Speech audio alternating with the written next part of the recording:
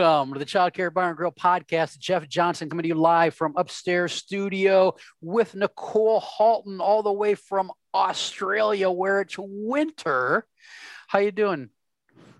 G'day, mate. I'm convinced that I'll get you saying, mate. G'day, mate. It's good. Yeah, I'm really good. It is indeed winter. It's not real winter, but it's winter. And here it is. It's very real for you. It feels real today, actually. It does feel cold today, but I shouldn't complain. So it's not really cold. I threw out the idea of, last time we were together, we talked about small world play. That this time we could talk a little bit about water play. Just kind of throwing some episodes out there about these different kind of categories of play. One of the things that really impressed me about public playgrounds in Australia, and not all of them, was that many that we visited had water features in them where kids could control the flow of water. There's like big valves they could close to haul it down, or cranks to move the water up, and all these kind of things. And in the States, there are maybe some splash pads where the water shoots up and they can play with them. There aren't those. I've never run across in the States the versions of public space water play that I've seen in Australia. Did you go to the one in Darling Harbour? It's like right in the middle of Sydney, it's in like a big park. I feel like you went there when you were here. And it has got so much of that. And it's like a very large portion of the playground is water play. And so it's funny though, that got built probably like maybe 10 years ago, I suppose. Prior to that, in that space, there used to be, and there still is, there used to be a few like water fountains and ponds and things like that. And there was like stepping stones between them and whatever. And the children used to play in there constantly. So whether that was kind of that impetus then to build an actual water play space, I don't know. But I think it's a great space because it's right in the center of, quite a heavily populated city, and it's very kind of urban area. And they've got this large space where children can just go and kind of go crazy. And they've got so many different pipes and tubes and things that do things that move, and that you can make the water change direction, and those sorts of things. And I think we've got one here in Newcastle that's we've got a few, but there's one in particular which has got like a big I don't actually know what the term is, but it's like a big handle that you can turn. Sorry, there was just background noise then. There's big handle that you can turn and the water runs through it. It's like an actual term. No, it's like a corkscrew. It's an auger. Is that what it is? Yeah. I feel like there's an actual term for it. Like something's corkscrew. I don't know. I'll go with an auger. Well, I mean, I've never heard that before. If you're talking simple machines, it's a screw. But it's an auger. I mean, they use the same thing if they're putting grain that the mice didn't eat into a storage bin. It says it's an auger. It's that screw shaped thing that will move water up. But they do the same thing with grain. Yeah, those water. Yeah. Okay. Yeah. Yes, it is that. Yes, it is that. And so it's funny because it was one of the parts of the playground that the children just gravitate to first. And yet there are so many families that I overhear at that playground, especially in winter, who are like, oh, don't go in that section. Don't go over to there. You're going to get wet, and you're going to get wet shoes and whatever. It's like my kids, it's like shoes off and, clothes pulled up, and it's like, who cares? They're going to get wet, but it's kind of, all good. Yeah. Another one I remember from visiting Oz is I think it was in Perth, and I can't even remember the name of the place, but it's this beautiful park, and they've got all kinds of structures, but the water feature they had there for the kids was really naturalistic, and there's kind of a waterfall and then a stream bed, and so the kids could take the rocks and stack them and build dams and everything, and it's one of those places like school groups go It's like a public park, but this group, and so we're there, and there's this group of must have been second or third graders, and they've all got their shoes off, and they're damming up the water, and the water's coming down, and it's just delightful. And it's one of those things, that sort of play, I think, just seems to come naturally to children, that, particularly around damming and, that movement of water, being able to make the water move in a certain way. And, we do a lot of camping, and we go to a lot of places where there's rivers. And so there's lots of river rock, and my children do that constantly. They're making little rock pools, they're making dams, they're, making channels so that the water will divert one way. And then they build it up so that it turns into a bit of a rapid. And I think, those opportunities are great when they're available out in the natural world, but that's not the case for all children. And it's funny so back when Tash and I were working in a service, that was one of the first things that we did to our outdoor space, was to build a river. And it's essentially, it starts at the top. It's on a hill, a natural hill, and it starts at the top, and it's kind of a rocky riverbed all the way down to the bottom. At the bottom, there's a big underground water source, but then there's a pump that can feed the water up to the top, and there's some hoses at the top. So the water just sort of trickles out, but then it goes down through layers of the rocks. And it's still there now, and the children spend hours just rearranging the rocks and just fiddling in that water play. Yeah. Yeah, and I mean, all it takes is a recirculate. There's just an inexpensive recirculating pump. Yeah, in most cases, it's not that hard. Yeah, it's kind of thing you buy for like a garden fountain or something, and so that's really easy to do. Another one, when it comes to water play, that I really enjoyed in Australia was we went to the river with kids. Yeah. And so the kids from the program, everybody hopped into the van, and they did this like twice a week with the preschoolers, and drove a few miles to this farm, and they walked through the cow pasture and said hi to the cows, and then down a hill and to I think it's the Brisbane River is where it was. And everything was set up for hot days. They had a canopy set up so they'd have some shade, and the river there where they had flagged off for the kids to play in was probably ankle to mid calf deep for a 3 or 4 year old. And they would get down to the bottom of the hill and change into their swimwear and plop out into the water for 40 minutes or an hour and eat a snack and then head back to the van.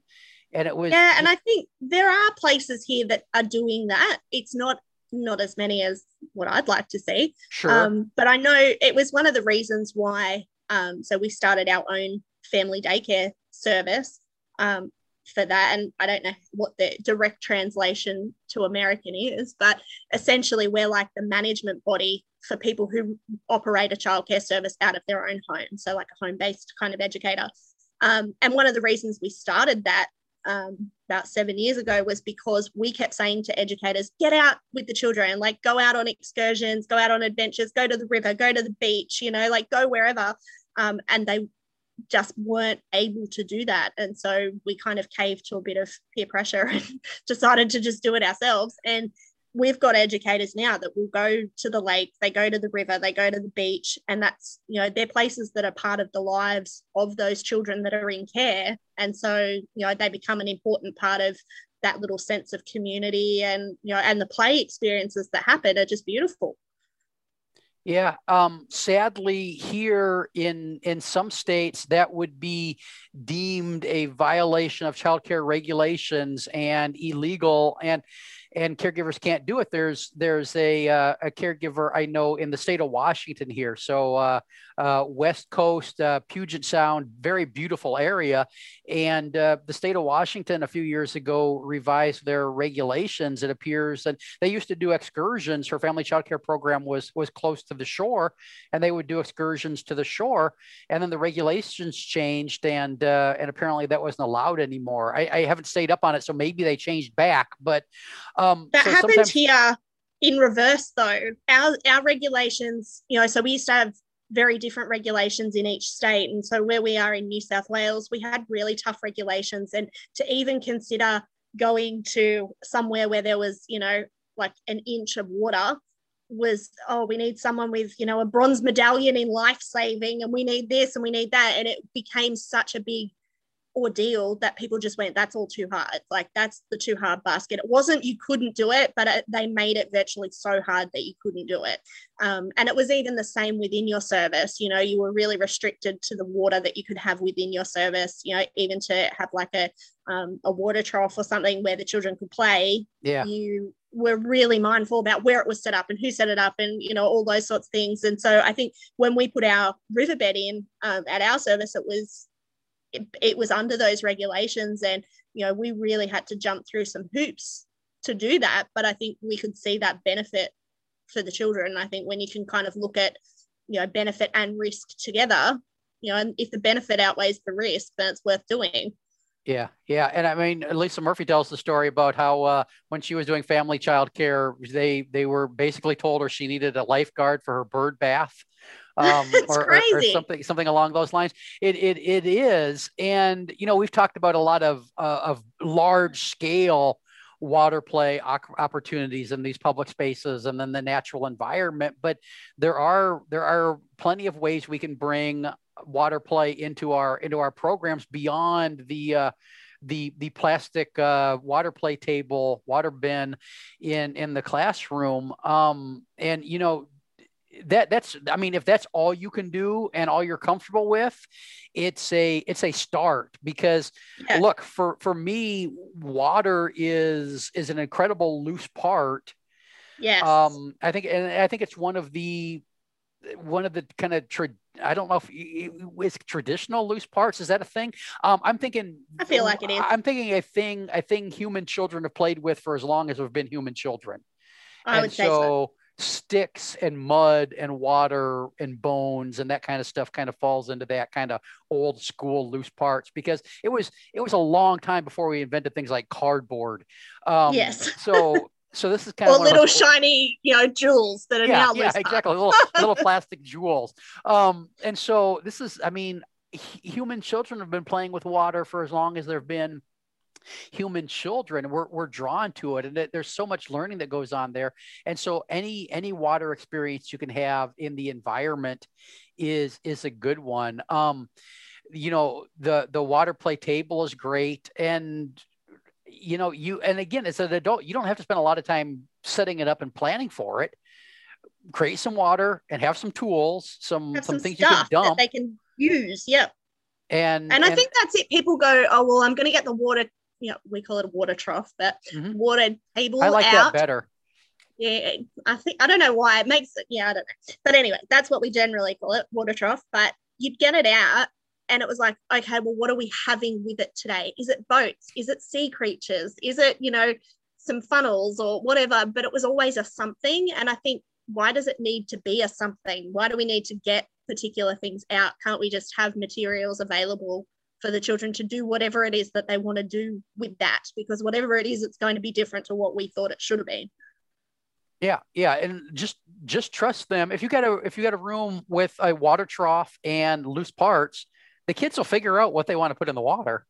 Yeah. I mean, maybe you might need a couple rules.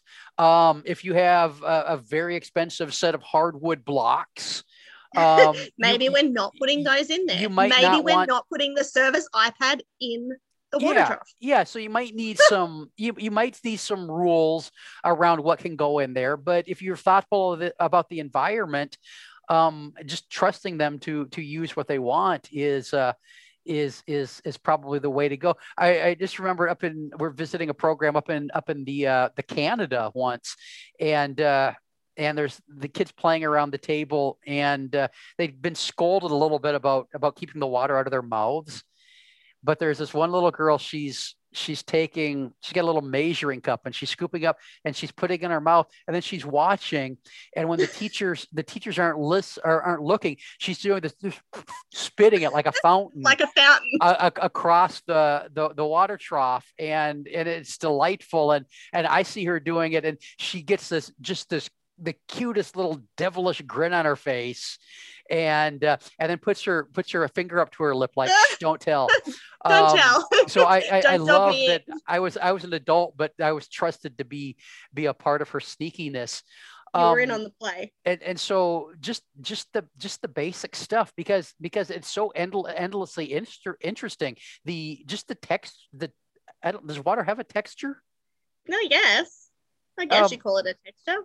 Yeah, yeah. I mean, just it feels like something. The feel, and if you want to get if you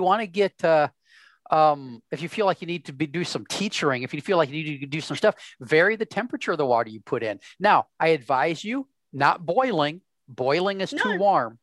Little hot. But filling it warm water 1 week, cold water with dump a bag of ice in there with it 1 week, and play with the temperature. But then also, if we're talking water play, ice, hey, you know what, people? Ice is made out of water. It is. And so having some ice experience, and I mean, we did things like we make these huge blocks of ice with stuff frozen in them or not, and just putting them somewhere in the classroom and letting kids experience them melting. And maybe that was inside and maybe that was outside. Now there are some parts of Australia where that would be about 50. You could have it melt a little bit quick. Yeah, you could have just this block of ice the size of, I don't know, the heads of 3 children. Just as a good sized block, and it would be about 15 minutes and it would be gone. Done. But that kind of stuff, the opportunity to do cooking with them, where you're able to observe water on the cooktop and see it come to a boil and watch that steam form and evaporate. Now, again, something you're not putting your fingers in, or maybe even your tongues, but that observation is kind of a STEMmy engagement. I've done the thing with kids before where you take a block of ice and you put it in the container and it melts, and then you heat it up and watch it evaporate, and then you get that whole water cycle thing of water in its liquid, solid, and gaseous state is kind of a sciencey kind of thing to do. My girls, who I seem to have mentioned in every episode we've recorded, because you are a mom, and I am a mom, and they're kind of a source of material. Stuff. The 11-year-old, he's moved on. He's like too cool for this stuff. But the 6 and 8-year-old, I'll open my freezer and I find random containers with water and other substances in them in the freezer. And I'll say, what is this doing in here? We're just freezing it to see what happens. And it's like, there'll be water with some dirt in it. And then there might be water with some grass in it. And then there's something else. And I'm like, okay, cool. And then they'll go back and they get it out a few days later and do something with it. And, they put crushed up some chalk, added it to the water, and then put it in little containers and put that in the freezer, and then turned it into like a frozen chalk painting thing. So they could actually paint with that.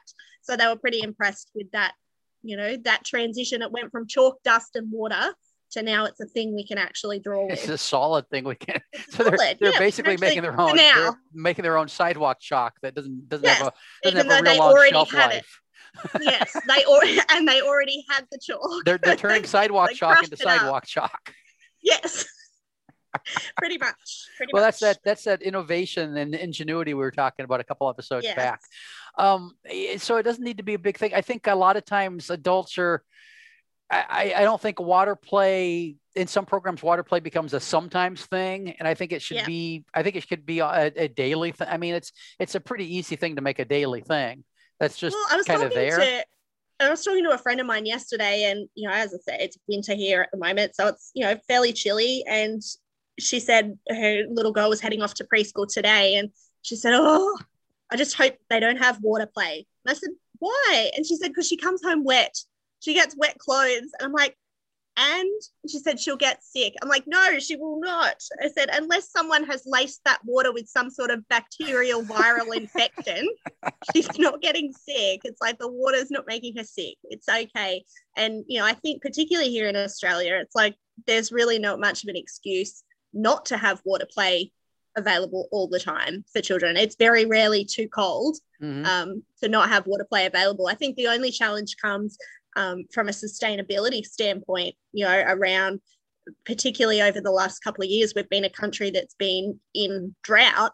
And so you know, for some parts of the country, having water available as a plaything can feel, you know, it's challenging, because it's like, well, hang on, that's a really precious commodity that we just don't have enough of. We've got, you know, animals and stock and crops and stuff that are just dying because we don't have enough water. So it's finding that balance then. How do we provide opportunities for children to do that while still being sustainable? And so it's having rainwater tanks available. You know, we always had rainwater tanks, and I know for my children at home, we've got a rainwater tank. Once the tank's empty, well, we've got to wait for it to rain again. And so they start to, you know, be more mindful about the amount of water that they're using and how they're using it. Yeah. I'm glad you brought that up. I had it in my head as a thing. There is that ethical consideration when you're talking about this valuable resource as a commodity, and especially over there with all those horny mice that we talked about a couple episodes ago. They're going to be thirsty after yes. after everything they're getting after all that action. So that's you got to take the wildlife into consideration too. But no, I mean that's a thing programs need to consider, and so capturing that what do you call it, gray water, that roof runoff and all that kind of stuff is an opportunity if that's an issue. And I mean, it is kind of a recyclable thing if that's some place that where water is an issue. And instead of having the garden hose tap running all the time, you need to contain it and be a little bit more mindful and respectful of it. And that gives an opportunity. Look, I mean, it could be seen as a disadvantage and a reason not to engage in that kind of play, but it also is an opportunity to help the children learn about their environment and the world that they live in. And I think that's one of the things that we've, you know, really, in that sense, from a sustainability standpoint, but also just from that being exposed to, you know, like we're talking at the beginning about, so those larger bodies of water and, you know, that need for children to be exposed to that. You know, we're in a country that's surrounded by water, and, you know, unless you live right out in the middle, which is not a great deal of people, you know, most of us live around in the coastal areas. And so for most children, water safety is really important. You know, being able to keep yourself safe around water, being able to understand, you know, if you've never been to a beach, and particularly a beach here in the sense that we have them, if you've never been to a beach, you can't possibly understand, you know, rips and what the power of that water and, you know, all those sorts of things. So if children don't have that exposure, I'm not saying we need to take them out in rips and waves and whatever, but, you know, if they don't have that exposure, then, you know, we're actually kind of limiting that opportunity for children to develop that understanding that's really kind of important. Yeah. It's part of, I mean, water play, like everything else, should be location specific. Yes. So I mean, there's not much need for snow play if you live someplace that doesn't snow. It's something you can talk about, but it's not something the kids have a lot of reference points for. And you know, the amount of water that you have in the place you're living is going to kind of influence and maybe dictate the kind of water play you have. There's probably a lot more snow-based water play going on where I live than there is where you live. Very much so. Just because of the environment. And so that's absolutely something that should be taken into consideration. And I think it's interesting, you know, we're sort of saying about that sustainability factor. Like, I think a lot of people are kind of reluctant to have water play because it's frivolous and we're wasting, you know, this resource and whatever. If you don't give children that opportunity to do that, they find it, and that might mean that they play in the toilet. Or, you know, I've seen children who would go and they'd get like a tiny little bucket or, you know, a little measuring cup or something, and they'd go into the bathroom and they'd fill it up at the sink, and then they'd tiptoe back down to the sandpit just so they could have some water in their sand space. And, you know, and you'd see them slopping it out of the bucket as they walked down there, and it's like by the time they got there they'd lost 3/4 of it, and, you know, that's wasteful in itself. So it's like, actually, if we provided it, we're giving a better opportunity for children to have that, what they're going to seek out anyway. You know, if we don't provide it, they're going to find it, and it's just that they'll find it in the sink or the toilet bowl or the, you know, wherever. Water dispensers, we used to have like a water jug with a little tap on it that the children could, you know, fill up their own cups. And, you know, the toddlers in particular, they would spend hours just fiddling with the taps on those things. And I think, why are they not in the play space as well? You know, those sorts of things should be part of the play space, that opportunity, because it's hard to actually squeeze those sometimes. You know, it requires some really strong muscles in those fingers to be able to squeeze it to get the water out. Let's provide that out in the play space. Yeah. Because when you drive it, when you make it that kind of play taboo, they'll find a way to do it if they need to do it. There's that kid that has to wash their hands every 15 minutes, and it takes 10 minutes to do it. And the sink overflows with bubbles. And before you know it, we used to have bubbles that would actually, the kids would wash their hands so much with so much soap that the bubbles would start to come out of the floor drain. And so you'd walk into the bathroom, there'd be bubbles across the tiles. But, you know, that's because they weren't getting it in a different spot. They needed it somewhere else. And, you know, I think a lot of services here will often provide it outside, but won't provide it inside. And unless they're running an indoor-outdoor kind of free-flowing program, there's a whole chunk of time where children are inside and they're not having that opportunity to engage in that type of play. And so they will end up in the bathroom or, you know, by the water dispenser or whatever. Yeah, absolutely. They're drawn to it. They need it. And it's a lot easier to offer it up in an environment in a way that you can kind of help manage it than to wonder if they're drowning in the toilet when they go to take care of that kind of business. Any other thoughts on this before we wrap it up? Probably not. The only thing I did think of, I think I have seen, and again, it's the curse of the social media, a lot of like water walls and stuff that people have made in recent years. And they're, you know, things that are made with funnels and pipes and hoses and whatever, and, you know, obviously usually fixed onto a wall. But most of them that I see are really adult made. You know, the adults have come in, and it's kind of like what we were talking about with the small world stuff. The adults have come in and actually made it, and they've set it up and they've fixed things there. So you can still pour the water in, but it actually doesn't change. It just does that same thing. And I think, you know, there's so much more room for creativity and for children to be flexible if they're just given the stuff and they can create that themselves, and it can be changed at any time. We used to have like a fence that divided two parts of our playground, and it was kind of like pool fencing. I don't know whether it's the same there, but I'll guess that it is. And we used to use cable ties, and the children could actually use the cable ties to zip ties, I think they are, to attach like a funnel or a piece of hose or whatever, and they could rearrange that however they wanted. And then when they were done with it, they could just snip the tie and take it off and move it into a different spot or whatever. And I suppose for some people that's not overly sustainable, but I think the play side of that wins out for me. Yeah, because it gives them more ownership and power and control. So absolutely. Yeah. And I mean, if building the water wall yourself and having it locked in on the way it is the only way you're comfortable as the adult allowing that kind of play, then I guess that's a good place to be. But allowing that freedom to allow the kids to create those kind of structures, there's a lot more learning and engagement going on when they have that power and control. Yeah, they'll actually stay there and be involved for far longer than, you know, when it's set up for them. It's like, okay, cool, I've done that once. That's it. You know, it's like, actually, if I can change that, you know, it goes back to like that dam building, whatever. If I can change the way the water moves, that's that power again. And, you know, I think that's, so much more freeing for children in terms of play. Yeah, water powered. Hey, listeners, this has been the Child Care Bar and Grill podcast. You can find Nicole at inspiredec.com. You can find me at explorationsearlylearning.com. We will be back with another episode together sometime. I think in the next episode, I'm going to be with somebody else. I don't know who. It's going to be a surprise. It's a mystery. Thanks for listening. Bye-bye. Bye.